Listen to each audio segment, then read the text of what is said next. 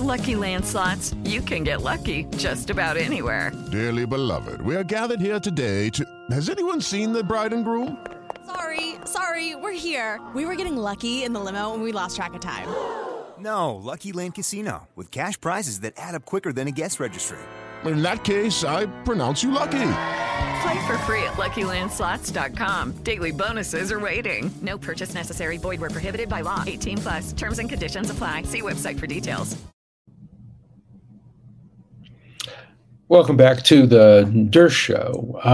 As I sit here now, I actually have a camera going through my body, taking pictures inside me to see if there's anything wrong. It's called a pill endoscopy, and it is a relatively new, by medical standards, invention developed by a group of scientists in Israel.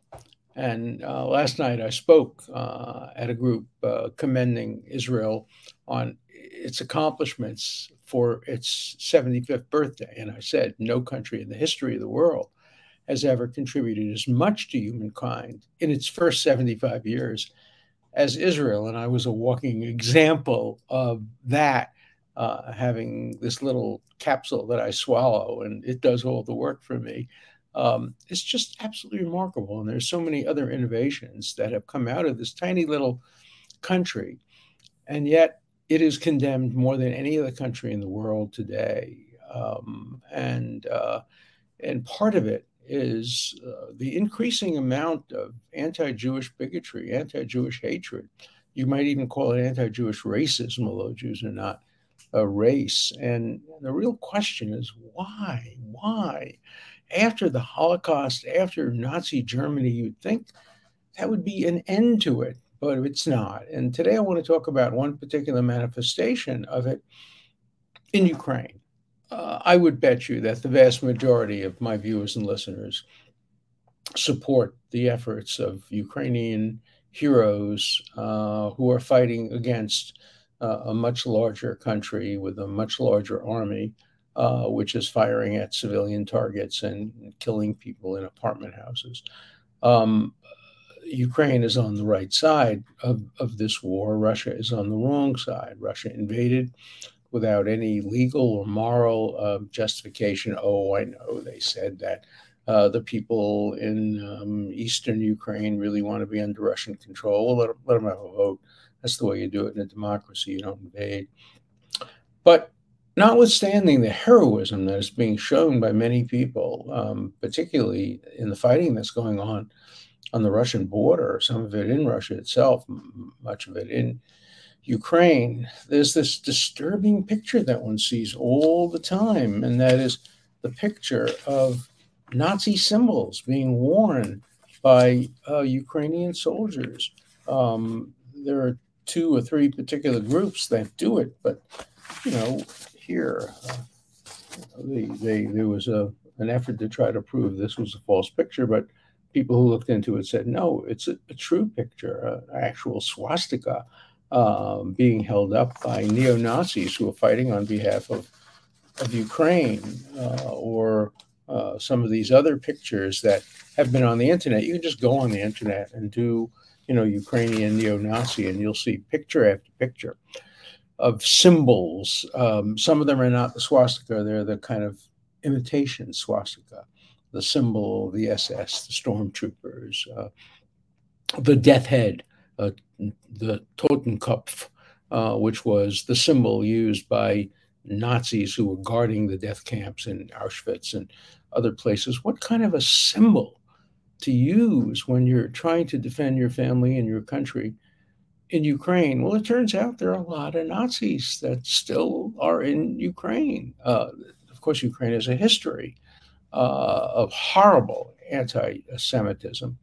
Its national hero is a man named Khmelnytsky, who massacred thousands and thousands of Jewish babies, women, children, adults, in the interests of what he called Ukrainian nationalism. And his statue sits today in the center of Kiev. And I have in my wallet a $5 bill from Kiev. You may remember I represented the president of Ukraine. So I have a $5 bill, which has Khmelnytsky's picture on it. So we're not talking about then. We're not even talking about then back in the 1940s when Ukrainians were complicit in the mass murders at Babi Yar, where thousands of Jews were just taken from the middle of the city of Kiev and taken to a park. I've been there. And they dug ditches and then they just shot everybody and killed them with the complicity of many, many, many Ukrainians. Many of the guards in the death camps in Poland were Ukrainian volunteers. To be sure, Ukraine now has a president who's of Jewish heritage, although he didn't announce that particularly, but people knew. And if you're an anti-Semite, you always know who a Jew is. And he too is a hero. So, it is a little cognitive dissonance there when you have the two heroes being the Jewish president and the other heroes being the Nazis who were fighting on behalf of the Jewish president. And it's unclear how this will be resolved. But what worries me is the aftermath. There are three possible resolutions, obviously, to all wars of this kind. One, the Ukrainians could win and chase the Russians out. Two, the Russians could win and take over Ukraine. Or third, there'll be some kind of a compromise peace, which is probably the most likely outcome. But let's consider the first two. Let's assume Ukraine wins this war and chases the Russians out.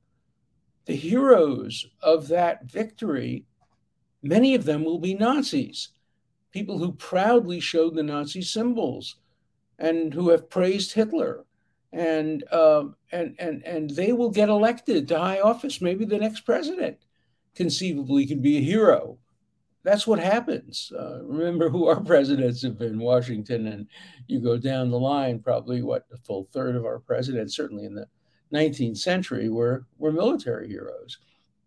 And so it's very possible that Ukraine will have a military hero Nazi in the future if it wins. If it loses, you know what's going to happen. These Nazis are going to blame it on the Jews. They're going to blame it on, even though there's a tiny, tiny, tiny population of Jews in Ukraine. There used to be an enormous population, millions of Jews, but they were all killed in the Holocaust. But there's a small number still. I know some of them. The Jews will be blamed for it, and the Jewish president will be blamed for it. Blaming the Jews is a trope that goes back to the Bible and Egypt and Queen Esther and all the biblical stories focused, so many of them, on the Jews being at fault. Then they do good things like Jacob and Joseph did. And Esther did, but they're still blamed for the bad things. So unless the war is resolved in some kind of a win-win situation, I don't know if it's going to be a win-win, it's more likely to be a lose-lose situation, we could see a tremendous increase in neo-Nazism. And remember, neo-Nazism is not just directed at Jews, it's directed at people of color, it's directed at gay people, and it's directed at so many others. I mean, Nazism had so many enemies. Gypsies, that's what they called them, Romani people, were sent to the death camps too, not in such large numbers, but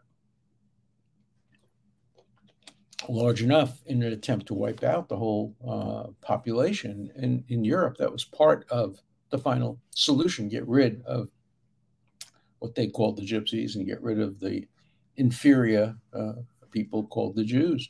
And the question is why? Why, after so many years of suffering, and the Ukrainians did suffer in the Second World War doubly. They suffered from the Soviet occupation, and then they suffered by the Nazi occupation, although many of them were complicit in both. There are certain kind of people that just blow with the wind. If the Russians, the Soviet are in charge, hey, good old Stalin. If the Germans are in charge, yay for Hitler. Same people. Hypocrisy and self-serving attitudes of that kind are very common. And nobody watching this program should be in any way surprised that hypocrisy is the name of the game. And so, what's going to happen in Ukraine? Will we see an increase in neo-Nazism? Uh, it's interesting. In the New York Times article today about this, which is where I got the idea for the show, um, they say it's a complex problem. It's a complex problem because some of these symbols are really symbols of Ukrainian nationalism. It's not a complex problem. Ukraine has a long, long history of Jew hatred, a long, long history.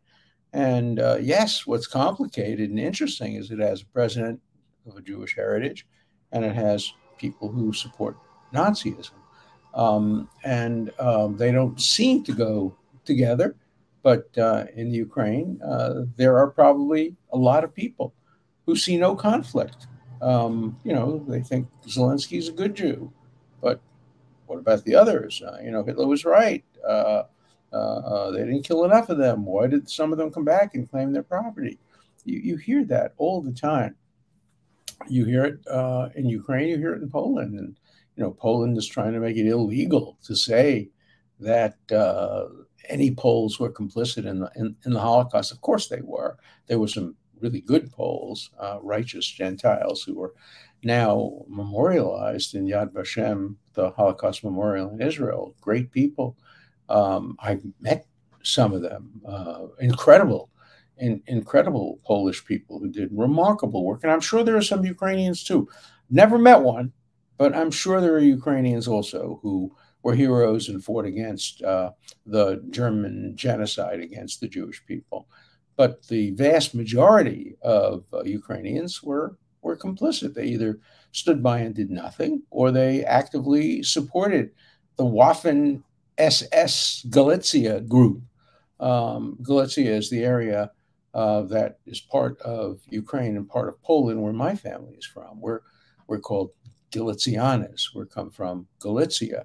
And so the Waffen Galicia Brigade murdered members of my family, mostly in Poland, not Ukraine, but I'm sure there were probably some in Ukraine as well. I know there was some in Czechoslovakia, what was then Czechoslovakia, now the Czech Republic.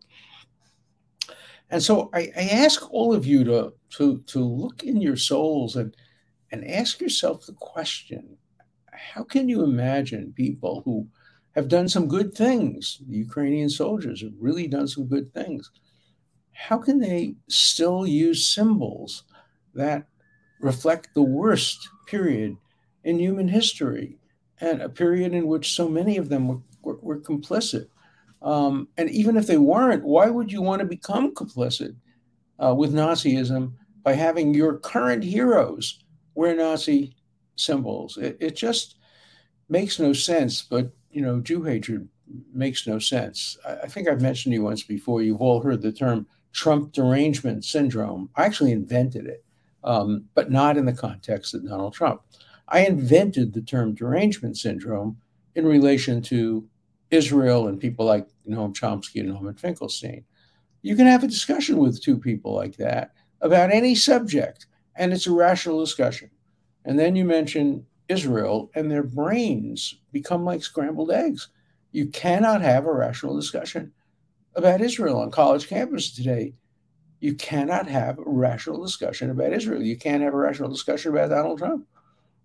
So this kind of syndrome where the brain gets mushy when certain subjects get discussed isn't limited to Trump, and it isn't limited to Israel, though I think those are the two that are most common. On Martha's Vineyard today, there's the Dershowitz syndrome. People are afraid to be seen with me, are afraid to come and hear me speak in the library. I used to be the most popular speaker in the library to a crowd that had to be turned away. And now finally the library has invited me back to speak, but limited to 25 people.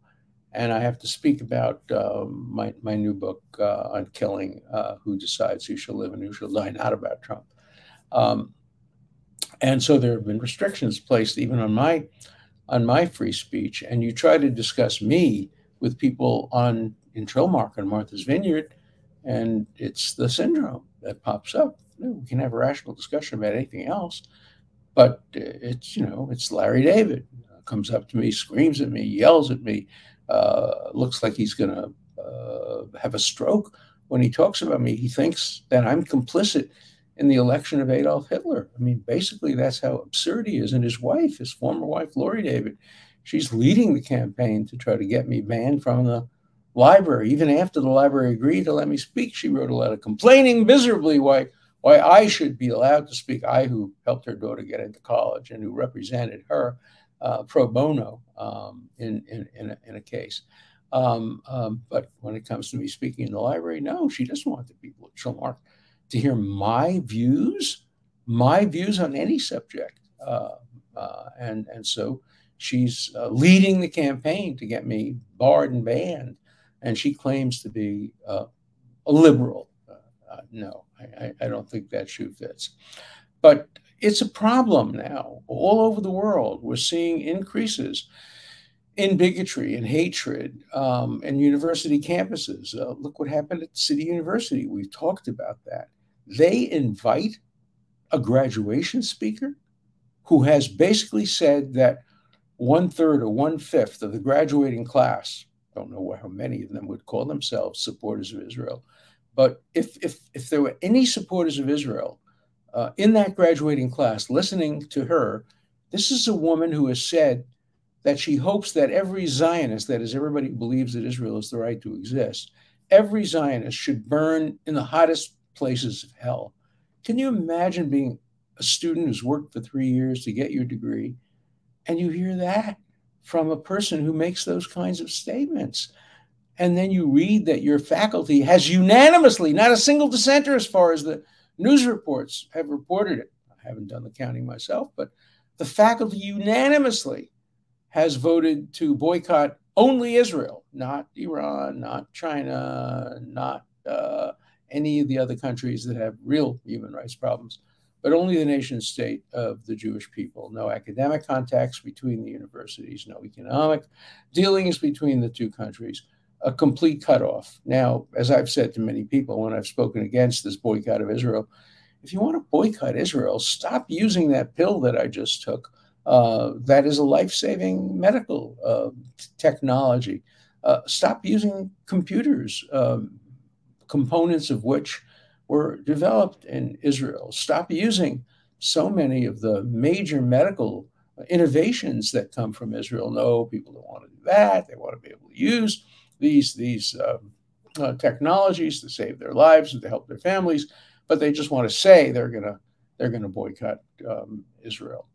So my question to you, and I hope I'll get some letters on it, is why only, what is it now, 70 years after the Holocaust, why is there still such Jew hatred at City University of New York, at Berkeley Law School, at Columbia University, at the United Nations, at Human Rights Watch?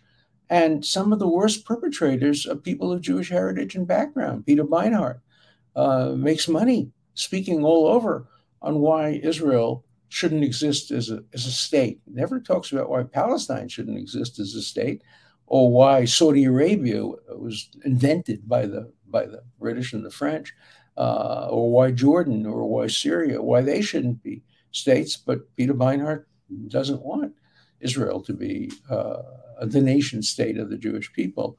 And he's invited by Jewish groups like Temple Emmanuel in New York, the largest Reform synagogue that has banned me, has invited Peter Beinart. So, this double standard, this hatred of Jews, I don't understand it. I don't get it. I have a letter on my wall from Albert Einstein saying anti-Semitism is a sickness of the anti-Semites.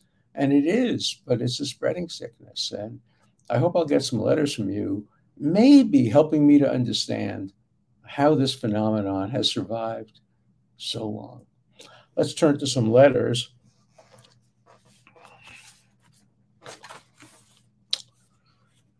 Okay, this is one that relates to what I've just been saying. How does The far left staunchly support third wave feminism, LGBT pride, anti-fascism, decriminalizing drug use, and simultaneously supporting Iran and Palestine. Obviously, Iran is the worst. They throw gays off the roof. They hang dissidents. But the Palestinian Authority and certainly Hamas in Gaza, both groups that represent Palestine, are not what you think of as paradigms of human rights and paradigms of liberty and freedom. A little bit of comparative analysis is probably worthwhile. What is your opinion of former President Trump wanting to outlaw birthright citizenship? Look, if I were writing the Constitution, I'm not sure I would put automatic citizenship on everybody who happened to be born in the United States. I think citizenship is more than birth. Of course, at the time the Constitution was written, people didn't travel. And if you were born in the United States, the assumption is you would die in the United States and you'd live here for many years.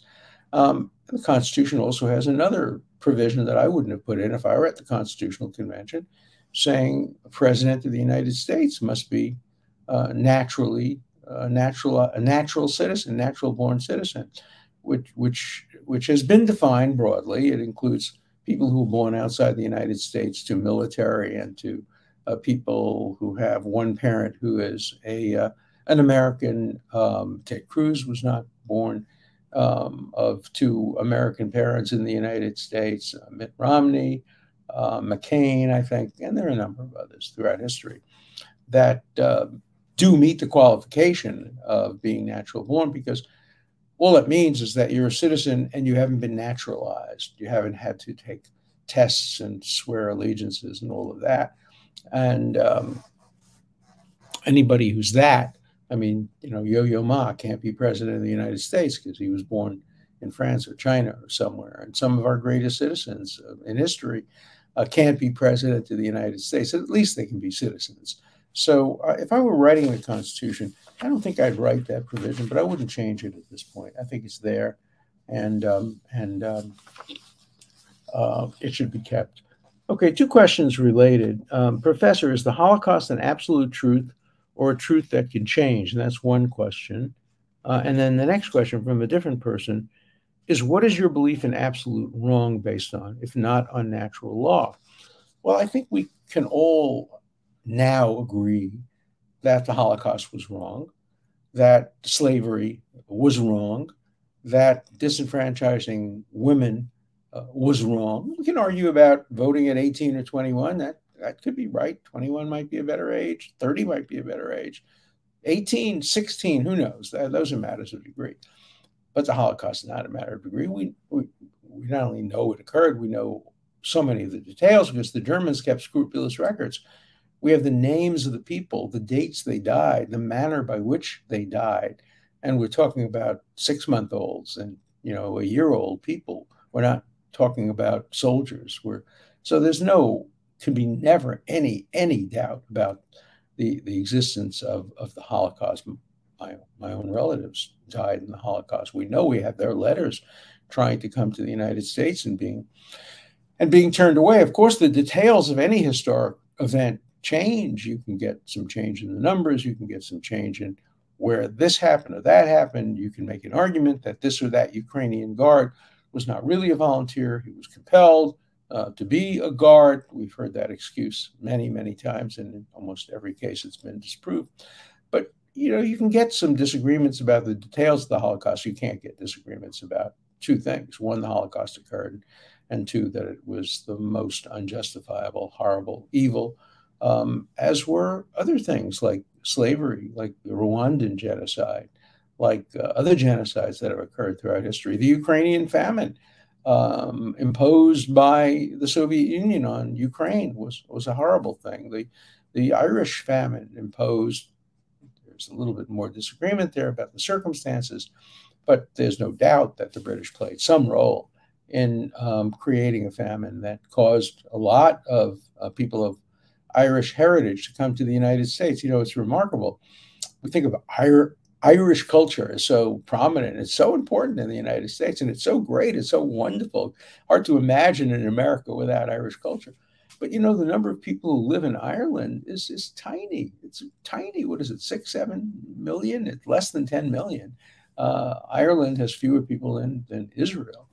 But the number of people of Irish heritage in the United States is in tens of millions. And so Ireland is a place from which many Americans came and contributed greatly. But, when I came to Boston in 1964, there was still incredible anti-Irish bigotry among Brahmins and WASPs, and at Harvard.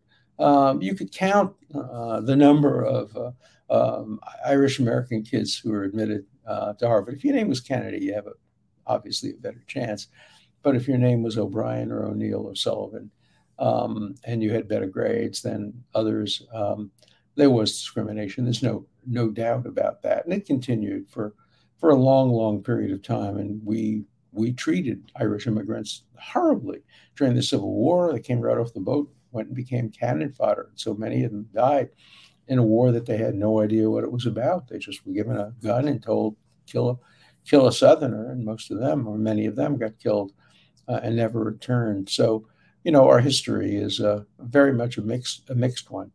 So let's see what other letters we have. So absolute wrongs can be determined. There's much more consensus on what is wrong, and we learn that from experience, not from natural law, but from experience. When we experience terrible things, we generally write laws to make sure they don't recur. After the Holocaust, we created human rights laws in the United Nations and elsewhere. After slavery, we got the 13th, 14th, and 15th Amendments. Okay, somebody corrects me. Washington's letter was not to Truro, Massachusetts, Alan. Really? You should proofread and review your videos. The letter was to Newport, Rhode Island, of course. Yeah, it was to the Truro Synagogue in Newport, Rhode Island. So you're wrong. Yeah, it wasn't Truro, Massachusetts, but it was the Truro Synagogue, the historic synagogue, the oldest synagogue in America, to which George Washington wrote his great letter. The letter itself, as you heard me say when we talked about it, many of the best words in the letter were borrowed from the Rabbi Seixas, who wrote to Washington congratulating him and saying bigotry is not recognized in this new country. But it was the Truro Synagogue, Touro Synagogue in Rhode Island, in Newport, Rhode Island. I've been there. The letter, the actual written letter, is now in New York, and I think someday be given to a museum, but it's right now in private hands. All right, this is my typical letters. Alan, how were the young girl masseuses at Epstein's house? I wouldn't know. I never had a young girl masseuse at Epstein's house, and even the woman who initially accused me has now admitted that she might have confused me with somebody else in case of mistaken identification. So as far as I'm concerned, that case is closed. But if you want to keep writing me, go ahead. I have nothing to hide. I've done absolutely nothing wrong, and I'm happy to talk about it and discuss it and continue what I've been doing since 2014, proving that it never happened. Now it's been proved, and I can rest.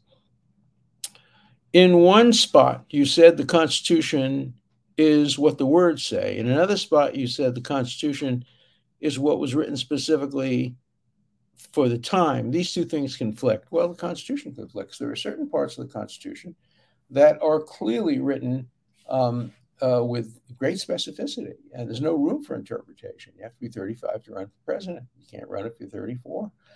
On the other hand, if you claim you want due process, that just means the process that's due. And that's something that will change with time. Cruel and unusual punishments. Unusual means unusual for the time. At the time of the framing, the Boston Massacre, remember, the conviction resulted in the branding of some of the soldiers. Obviously, today we don't brand, and we don't do many of the things that were done at the time of the rendering of the Constitution. So there are certain provisions that are fixed, and there are certain provisions that are variable. As in the terms of Justice Scalia, part of the Constitution is dead, part of the Constitution is very much a living document. All right. Is it even possible for American citizens to boycott Iran? Are there Iranian products available for sale here? And if not, what do you mean by boycotting Israel but not Iran? Well, what I mean is that a lot of the people who want to boycott Israel, I bet you that the woman who spoke at CUNY wants to allow Iranian products to be sold, probably will buy them herself, probably would sell them herself. It's not a question of are they available now. These same hard left anti-Jewish radicals would like to increase relationships, economic and academic, with Iran. I have no objection to increasing academic relationships with Iran. Let them have visiting professors here. Let us have visiting professors there as long as they're safe. But what I don't want to see is the hypocrisy of people who say we should only boycott Israeli products, Israeli academics, Israeli ideas, Israeli technology, but not boycott any other country like Cuba. For example, we know I'm not in favor of the Cuban boycott, but many have been, and I like a good Cuban cigar as well as anybody else. So I'm hoping we will open relations with Cuba. And I would like to see relations open with many countries, but I don't favor economic boycotts against Israel. I do favor it against Iran. I did support, to some degree, the South African boycott to end apartheid, but I do not support singling out Israel as the only country in the Middle East to have a boycott directed at it. So please give me some letters on this subject. It's an intriguing and difficult and painful subject to talk about, the increasing amount of Jew hatred in the world. Tell me what you think, why it's happening, what will it go away? I value your opinion. See you tomorrow. Get ahead of postage rate increases this year with Stamps.com. It's like your own personal post office. Sign up with promo code PROGRAM for a 4-week trial plus free postage and a free digital scale. No long-term commitments or contracts. That's Stamps.com, code PROGRAM. With Lucky Land Slots, you can get lucky just about anywhere. Dearly beloved, we are gathered here today to... Has anyone seen the bride and groom? Sorry, we're here. We were getting lucky in the limo and we lost track of time. No, Lucky Land Casino, with cash prizes that add up quicker than a guest registry. In that case, I pronounce you lucky. Play for free at LuckyLandSlots.com. Daily bonuses are waiting. No purchase necessary. Void where prohibited by law. 18+. Terms and conditions apply. See website for details.